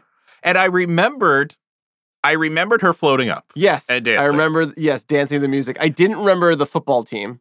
I didn't remember the football team until they showed up. Then I was yeah. But I didn't remember like the Maitlands kind of taking over as her parents. I didn't remember that either. I didn't remember the Maitlands much at all, which is crazy because they're the main characters of the movie. And I blame that on the animated series because they were in the animated series. I agree. They are not featured in the series at all. So it's like this really weird culmination in my head of like, well, what came first? Did I see the cartoon before I saw the movie? And then was I confused? I'm guessing we both saw the I would assume cartoon because it was more accessible to us for the movie. Movie rather, yeah. So all said and done, I know we still have big questions, but like I've just left in such a happy place. I'm up to a 90. Okay, I'm up to a 90. All right, yeah. My rants, they're pretty insignificant. They're diminishing. They are insignificant. They're insignificant rants. 80s, man. Yeah. 80s. But you just bumped up to a 90. I just did bumped It's on the cusp of the 90s. Yeah. Yeah. It's good. It's a great movie. It really is. Right? Highly recommend. I respect, if you want to stick with your 88, I respect that. No. Like, after talking about, like, I legit got warm and fuzzies talking about the ending of this movie. Okay. Like, I want to bump 2 points up. Hey, 10% rant is minuscule. Yeah. Compared to some of the things we've watched for this show. And I would recommend watching Beetlejuice at any time, but it's so good for Halloween. It is great for Halloween. It's really good for Halloween. Yeah. All right. Do you have any big questions? I have a few big questions. Okay. Hope you can give me some Qs. Big A's for my big Qs. Spooky big Qs. Spooky. Okay. Was there a reason Beetlejuice and the snake on Saturn had the same design aesthetic? I think that's a good observation. The stripes. Yeah, the snake looked like Beetle. I was led to believe that maybe in an earlier draft of the script or through editing, Beetlejuice was supposed to be the snake. Yeah. And at one point in the movie, I think Lydia says to him, or maybe Brenda, like you're the snake. Someone says to him, like, you're the snake. Like he had been a snake at some point. Oh, because he when the Maitlands have him show up, he attacks the Dietzes as the Bannister turns into him as a snake. Never mind. So they're talking about that. But I like the connection you're making here with the visual motif. Yeah. Between Beetle, it is Mr. Juice. The snake's face is the same like color palette of like the pale white and the greens and the black. Yeah. And he wears the striped. Yes, especially the stripes. The stripes. I mean, when you look at this is going to tie to one of my big questions. Sure. My big question is what was Beetlejuice's endgame? Like what was his legit endgame here? But that's tied to where did he come from? Where did he come from? He? Because let's look at what we know. He was the apprentice of Juno. She acknowledges that. So he at one point had been the apprentice. Yes. Okay. He's also been dead for a very long time. Because he references like the plague. Yes. In these really fast, quick things. He has been married. Yep. Because he has a finger. He has a finger with a ring on it. With a ring on it. But he is unlike all the other dead things we see because he has his own look. Right. whereas everyone else looks as they do when they died. And so where? And he is like this like gangrenous moss colored. Yeah, he looks like he doesn't look like a freshly killed person. He looks like a corpse after some time. Right. He looks as though he was buried alive. Yeah. Well, he's annoying. So maybe he was. And he turned into a snake. Maybe. But he can't because he gets eaten by a snake at the end. He gets eaten by the snake at the end. So he's definitely not the snake, but I agree they're somehow related. Right? Yeah. Or, see, now we're getting dangerously close to like a backstory, and I'm not going to give him a backstory. I know, right? But I'm willing to hypothesize that, like, no, I'm not willing to hypothesize. Okay. He is a mystery. And like I said with my question, like, what was his endgame? Why did he need to marry Lydia? He seems to be, like, somehow under a governor. Okay. Like, even once you say his name, he is, like, still somehow restricted. Yes. And if he is somehow restrained, he feels very much like a genie in Aladdin. Yeah. There are rules associated with There are a lot of, like, you have to say his name 3 times. Yes. You have to, like, agree to his help. You have to be, yes, you have to agree to his help. Consent. Even after you say his name, you have to agree to his, you have to agree to take his help. And you can still control him. You can still control him. You can send him back. And it seems like until he is wedded, he's still bound by rules. And once that happens, he is unchained. And that is purely us speculating based on clues in the movie. But it seems like it's a scenario that, like, who would ever agree to marry him? Yeah. Except someone who is desperate for his help. And I agree. That's how it comes off to me, that he has somehow been almost like imprisoned, like his powers have been imprisoned. And why was he buried in their model? Like, why is that where his grave was? Yeah, I don't know. And how did he get out of it to do the TV commercial? And then why was he stuck back in it? I don't know. No, I think the TV commercial was filmed in the graveyard. In the model graveyard. Right, but they have to dig him up at one point. They do, yeah. He was out of his grave. Yeah. But he appeared before that. I feel like them digging him up was ceremonial, like symbolism, of obtaining his power, his help. He was also so much more perverted than I remembered him being as a child. Yes. Holy shit, was he perverted. This movie could have easily fallen into, like, I think when you suggested that we do this, I was like, oh, here we go. We're going to see, like, a 30-year-old Michael Keaton creeping on a 17-year-old Winona Ryder. Yeah. And yes, that's part of it. Yeah, that's part of it. But he's creeping on everybody. He's creeping on everybody, and he's just a creep. He is, and it's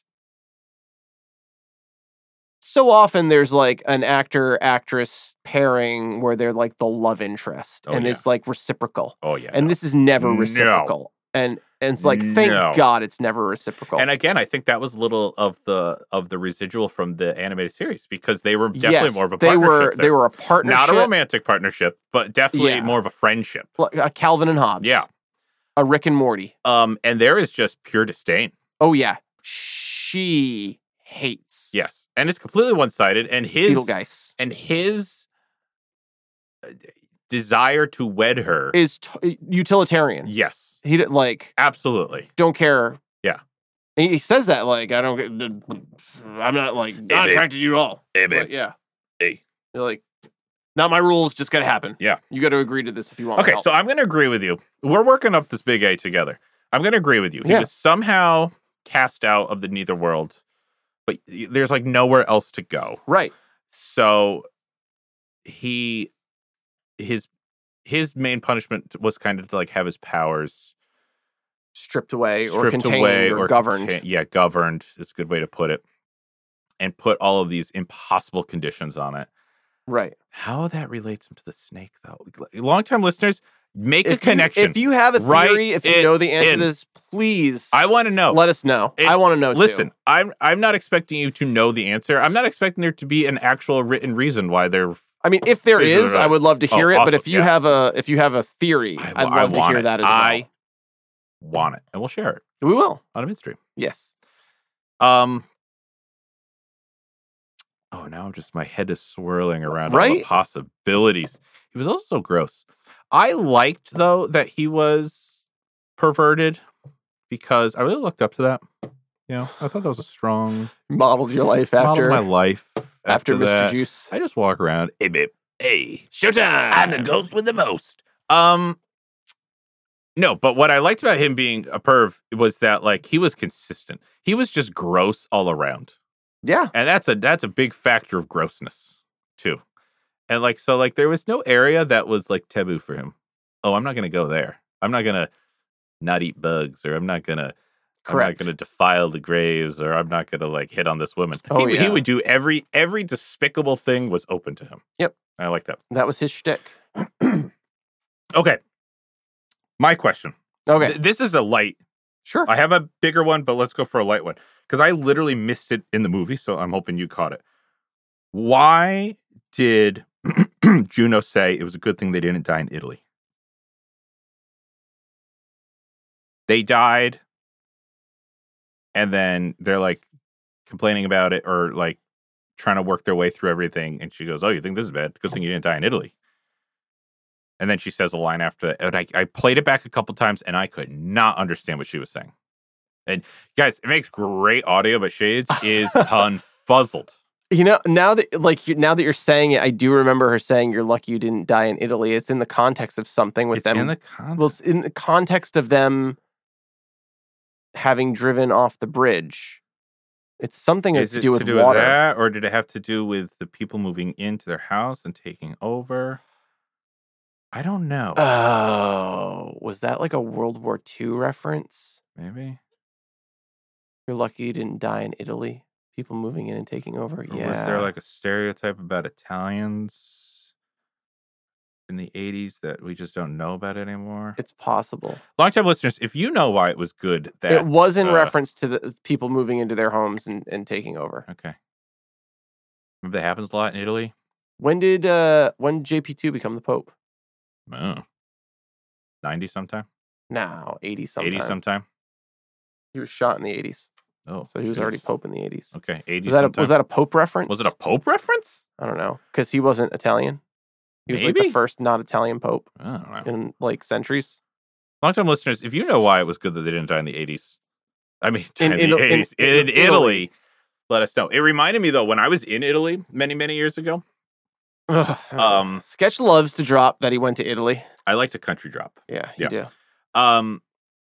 Have I mentioned it before on the podcast? I'm now thinking about that. I don't know if you mentioned it on the pod, but yeah, you drop it quite a bit. Well, it was a fun time. Yeah. We were in the Coliseum, and our tour guide was talking about just the sheer number of people who were killed in the Coliseum while we were there. And he goes, I'll never forget this. He goes, and of course, that means if this were England, it would be haunted. And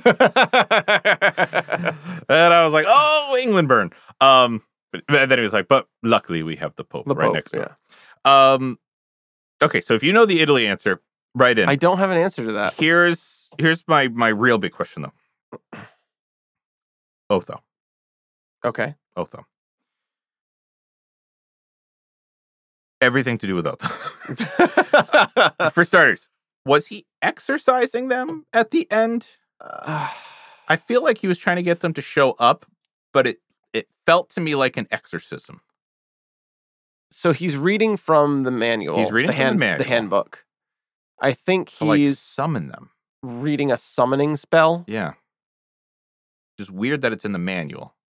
Well, I think it's summoning them. I think what it's doing is two things. Yeah. It's summoning them and their bodies. Mm-hmm.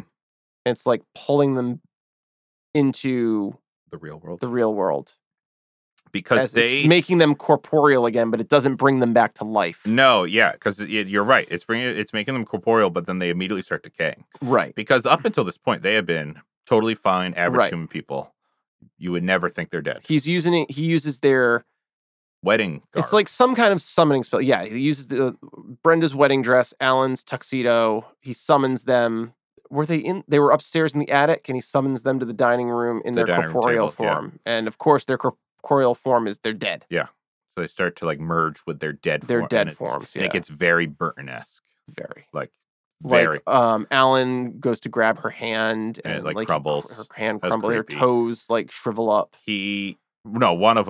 One of the two of them tries to say his jaw falls off. It was creepy stuff. It was very creepy. And I was under the impression at that point that he was going to by exercising them. Remember they talked about that room for lost souls? They go to the room of lost souls. So I thought they've been exorcised. I thought maybe he was trying to get them there. Yeah, I would agree with that. That he, not intentionally. Not intentionally, because he was just trying to get them to show up so they could turn this into a gimmick. Yes. Yeah. Money-making scheme. But then here's the big question: what happened to him at the end of the movie? Otho? Yeah, because the last thing we see is Beetlejuice changes his clothes. It makes him look like Howdy Doody. Was that Howdy Doody? Yeah, it's and then he runs away. Yeah, that's it. He ran away. That's it. That's it. He just ran away. Yep. Never to be seen again. Was he in the animated series? I don't think so. Yeah, I don't think so either. No. So he really ran away. He ran away. Yeah. Gone. He finally bit off more than he could chew. Yeah. His big mouth finally got him in trouble. I'll accept that. Yeah. He was tampering with powers he just didn't understand. Did not understand. Could not control. He truly did know that as much as interior design. Yeah. Yep. Man, this is the alterations they made to that house. Oh my God. Was this the movie? Or am I confused? Cut this out if I'm confusing this with another movie. Wasn't there a joke somewhere about paranormal equals homosexual or something? I'm pretty sure that was in this movie. It's in my other notebook, which is upstairs, and I wish I had it with me right man, now. I don't know. I don't remember that as an Otho reference. It was something like, oh, he's really into the paranormal now, and someone else was like, oh, is that what they're calling it? It was a little. I think Lydia says that to the camera. I think Lydia says that. Yeah. Yeah, I think that may. I think that was this movie. Be accurate. Yeah. Yeah. I didn't notice it, but there is a moment when there's a conversation about Otho between Delia and Lydia. Okay. It must have been during that time. Do you remember Lydia's outfit in the animated series? It's basically the outfit she's wearing when she's writing her suicide note, right? It's like a little bit. It's kind of like the schoolgirl outfit, but every once in a while she has the veil and the updo. Or her hair she has the updo. She does have the updo. But in the animated series, she's basically wearing a black leotard, but over it she's wearing this red shawl poncho-esque thing that has spider webs on it. It was just such a good visual. When she goes to the Netherworld. Yeah. When she's in the real world, she's wearing the Catholic schoolgirl uniform. Sure. I only saw it recently in the opening. And in the opening she's wearing the spider web red shawl thing. Yeah. That was such a cool character design. It was, yeah. That's just an aside. And Beetlejuice it's gross. Yeah, but he looks less like Michael Keaton and more like Bobcat Goldthwait. A cross between Bobcat Goldthwait and Gary Busey's son. Who's Gary Busey's son? He was in the most recent season of Stranger Things. Oh, Jake Busey? Jake Busey. Guys, wow. Am I knocking your socks off? He looks like he's a cross between Bobcat Goldthwait and Jake Busey. Yeah. And do you know who I'm referencing in Stranger Things? Yeah. He kept calling her Nancy Drew. Yeah. No, I know who you mean. Yeah, because he's obviously a Busey. Yeah. Yeah, he looks very Busey. A cross. Yeah, and he's always wearing the striped suit. Yes, and everything about him is striped. When he screams, his tongue is striped. Yeah, he's just so fucking gross. He is gross. Any more big questions? Sure. Just this one. I don't know if it's a big question, but why did they send Lydia to an all-girls school? Why do they send Lydia to... Well, I guess the Maitlands do, right? Because they're kind of parenting. That's a good question. It never really crossed my mind. God, I didn't even notice it was an all-girls school. Yeah, it's an all-girls school. I don't know. Maybe it's for just a town that small. Best you know what I mean? In the area, maybe. It seems like it's a small. There were also a shocking number of children coming out of that school. Small town Connecticut. It almost, you know what, with the uniforms and everything, it almost felt to me very like a border school to me. Oh, you mean a boarding school? Boarding school. Yeah. Like well, she clearly doesn't live affluent. there. No, because she gets to go home because she's close. She's a townie. She's a townie. So it kind of had that feel to me, I guess, when the kids let out. Boarding school? That like it's a boarding school, but like I don't know, some of the town kids can opt in if they want. Sure. She rode her bike, right? She did ride her bike. So she's very close to it. She looked happier too. She looked very happy. Yeah. But she hasn't lost that aspect of herself that lets her see the Maitlands. The macabre. Yeah, the part of her soul. Which is the You think it's from you think her mom, some tragedy befell her mom? Yes. And that's where she's... That I read that a lot from Lydia, that something tragic happened to her mom, and that's what brought her to the ability to see the edge, Maitlands. Yeah, to be able to see into the... That's what drove her to the cusp that she's at. Yeah. I definitely read that into the movie. Cool. And Delia's just crazy. Yeah. Batshit crazy. Yeah. Batshit crazy. I have no more big questions. And that's Beetlejuice. See, we said it together so that cancels each other out. And that brings us to Shades and Sketch recommendations. Spooky recommendations. Sketch, what are you recommending? Ooh. I will say, when they put the sheets on and they're like, ooh, yeah, that was priceless. You know what I mean, though? Like, that should have been the first. That should have been the go-to. Should have where they started with, yeah. Very strange journey they took. They didn't see me ripping off faces. I'll put on these designer sheets. Yeah. Anywho, my recommendation, guys, is Good Eats, The Return. Guys, Good Eats. Good Eats. We have been promised it for, I want to say, over a year now. Oh, man. I think we talked about this in our Comic-Con 2017. Yeah, it was. Oh, yeah. We definitely talked about it early in the podcast. Yeah, we did an emergency geek out about it. I don't know what happened. I would love to find out what happened. Eventually, we got Good Eats Reloaded, which was some of the classic episodes of Good Eats with updates to recipes, updates to, science that might have been updated over time. But starting in the very end of August of this year, we started getting brand new Good Eats The Return. If you were worried that I think it was a 15-year gap, maybe a little less. If you're worried that it was going to lose something, don't worry. It is as true to form as ever. It's just marvelous. And I'm doing it for the Halloween episode because there is an episode on icebox cake. I love icebox cake, for starters. You are a proponent of the icebox cake. I do. I love icebox cake, but there's an episode on icebox cake. And in this episode, Alton calls upon the assistance of a clown. And the clown that he gets is one of the most disturbing clowns I've seen on television. Wow. It's legit creepy. Wow. And it's not a Halloween episode or anything. It's just unsettling. I am in the clowns are creepy camp. Yeah. I am not a fan of clowns. I have had a recurring dream about clowns. Oh, boy. Like terrifying clowns. Oh, boy. Since like the age of 7. Wow. Still having those? Every so often, I get an update. We should look up what those mean. Sure. Long-time listeners, if you know what write in. Clowns in your dreams mean, let us know. Should I say my reoccurring themes in dreams? Sure. See if we'll get some answers to these? Sure. Okay, so Shades is clowns. That's like your scary, creepy dream? That's my scare. I'm not, I'm less scared now. Yeah. But in the dream. Oh, yeah. It's unsettling. It's always unsettling. Kidnapped by a clown. Okay. Guys, did you think we were going to be unpacking our dreams in this episode? My reoccurring one, which I'll still have from time to time, and from what I've read online, very common. My teeth fall out.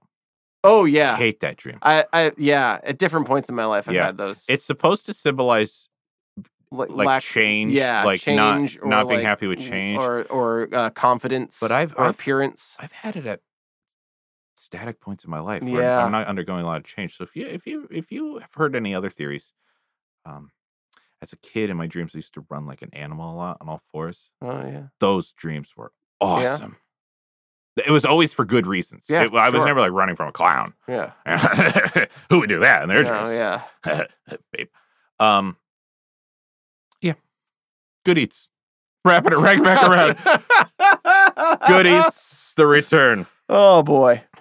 I am going to. Are you looking it up? I'm looking up the clowns so I can show it to you. Sure. Hoping to trigger a new one tonight. No, you'll like this clown. Okay. My recommendation is I've recommended a book by this author before. Its previous work. I'm going to recommend Edgar Cantero's The Supernatural Enhancements. And in The Supernatural Enhancements, we are introduced to a 23-year-old young man from England and his companion, Neve, who is a mute punk Irish girl who's like his protector and companion. Okay. They don't have a romantic relationship. They're just companions. And A is notified that his uncle in America has passed and left him his house, Axton House. Where is it? In Virginia. Oh, okay. And A and Neve leave for the States and they take up residency in Axton House, where events begin to unfold that warp and twist and torment the two, and their journey to survive the events unfolding at Axton House. And it's I just love Edgar Cantero's storytelling and world building and character development. It's another instance where I would love to know what happens to these characters after the events of the supernatural enhancements or the characters in this world. And yeah, big recommendation. Awesome. I would say probably my new favorite author. Wow. Yeah. So I'm excited to read more things from him. I don't think I have a favorite author. That's okay. Readings for chumps. Readings for chumps. That's what you say, yeah. I do say that all the time. I don't mean it, but I say it all the time. It's fun to say. My nephews think it's hilarious when I say that. Their parents, not so much. Yeah. They're like, what do you read? Like, what's that book? Readings for chumps. Yeah, and their literacy grades have plummeted, correct? Yeah. Oh, like horrific. Yeah, but they don't know. They can't read the grades. Yeah, so doesn't matter. It's perfect. It's okay. Readings for chumps. Yeah. Children's Corner with shades. Yeah. Perfect. I can't find a picture of a clown, so I'm going to screen cap it at home because I have it saved on my TiVo because I want to make that icebox cake, and it's a disturbing clown. So there's some creepy crawlies for you guys. Yeah, creepy crawly recommendations for you. Spooky. I have one. I'll just end. I have one memory of Beetlejuice from the animated series, and it's an episode where they open a clothing store in the Netherworld. Okay. And it's Lydia and Beetlejuice, and it's called the Spooky Boutique. Ooh, I like and that. There was a jingle associated with it. Oh. And the only words in the jingle were "Shop till you drop at the Spooky Boutique." And it just played over and over, and like people who came into the store would like be befalled by horrors. Ooh. But it was in the Nether. It was in the Nether. And that's the only memory of the cartoon that I have without having looked at it. There was a reoccurring character of like a skeleton, I remember. I honestly couldn't tell you. But I think he was like a bodybuilder, and that was like funny. A bodybuilder skeleton? Yeah, get it? Because like he can't actually work on his muscles. Right. I don't remember that character. These are you know what? Let's refresh our memories and touch back on it on our midstream. Sure. Let's see if we can find some episodes. Yeah, let's see let's see what's out there. Ooh, spooky. Guys, happy Halloween. Happy Halloween. Our third Halloween episode. From your favorite trick and treat. If you would like to get in touch with us, you can email us at gowithshadeandsketch@gmail.com. We'd love to hear from you. We'd love to get your questions. We typically record our midstreams on a Thursday, so try and get your questions in before Thursdays. Yeah, that'd be great. So we can respond to them in time. But if you don't, we'll still get to them. We'll still get to them. Yeah. We have yet to not answer a question. Yes. Or a write-in. We have a good track record. We do of that. Sometimes it just takes. It takes a little while, depending on when we get the when the old mailbag comes in. Yeah. Yeah. Sketch, where else can people get in touch with us? You could find us on Facebook. Just search Geeking Out with Shades and Sketch. You can tweet us at Go with Shades and Sketch, or if you'd like to talk directly to Sketch, you can find him at Go for Sketch. And if you'd like to talk directly to Shades, you can say something historically inaccurate 3 times, and he will appear. Or you can tweet him at Go for Shades. That is pretty much a true statement at this point. You don't have to make it to 3. You don't have to make it to 3. No. Where else can they find us? You can find us on our Patreon at patreon.com/shadesandsketch. We got all sorts of goodies. Yeah. No tricks there. None. All treats. Exclusive episodes, exclusive artwork, exclusive content, polls. You get to weigh in on our upcoming episodes. Yeah. Oftentimes. And you can support the show for as little as $1. And we'd appreciate it. We certainly appreciate that. And Sketch, you going to take anything from this episode? I am going to take what I think is the most useful thing. Okay. The handbook for the recently deceased. Oh, that you never know when you're going to need it, but you're going to need it. You're eventually going to need it. Yeah. Yeah. So figured get a head start. Yeah. You know, it's one of those things. It's like, if you're reading it when you need it, it's already late. You know what I mean? Yeah. I might as well have a little base knowledge going into this. Sure. Because time acts all wibbly weird. Wobbly. Yeah. All weird in the neither. Yeah. Yeah. It is wibbly wobbly, timey-wimey. Yep. To borrow a phrase. That's what I'm bringing. Shades, you taking anything with you? I'm taking this model of the town. It's a great model. It's a great little model. Of East Corinth, Vermont, a.k.a. Winter... Yeah, winter something. Winter Heights? Winter Falls? Winter Falls? Winter Falls. Winter something, Connecticut. I think it's Winter Falls, Connecticut. You know what was a nice touch, a nice eye for detail, is that the moving truck that they use is actually from Connecticut. Is it really? With an actual Connecticut number and an actual Connecticut town on it. Wow. But they filmed it all in Vermont. I That's noticed impressive. that right away. Because the first thing I noticed was the area code. Because we've talked about numbers before. Like phone numbers. Right. And I noticed the area code. That's and a I'm real like, area code. That's a real area code in Connecticut. And this takes place in Connecticut. Is it a real phone number? I didn't actually call it. I mean, I suppose I could. Was it not a 555? It was not a 555. Let's call it. See what happens. Okay. And let's ask for the moving company. Yeah. That would be we'll update you on the midstream. We'll have to update you guys on that one. Yeah. Because right now, I think they're closed. Yeah. Because it's Halloween. Spooky. I love Halloween episodes. It's a good time. Yeah. It's a good time.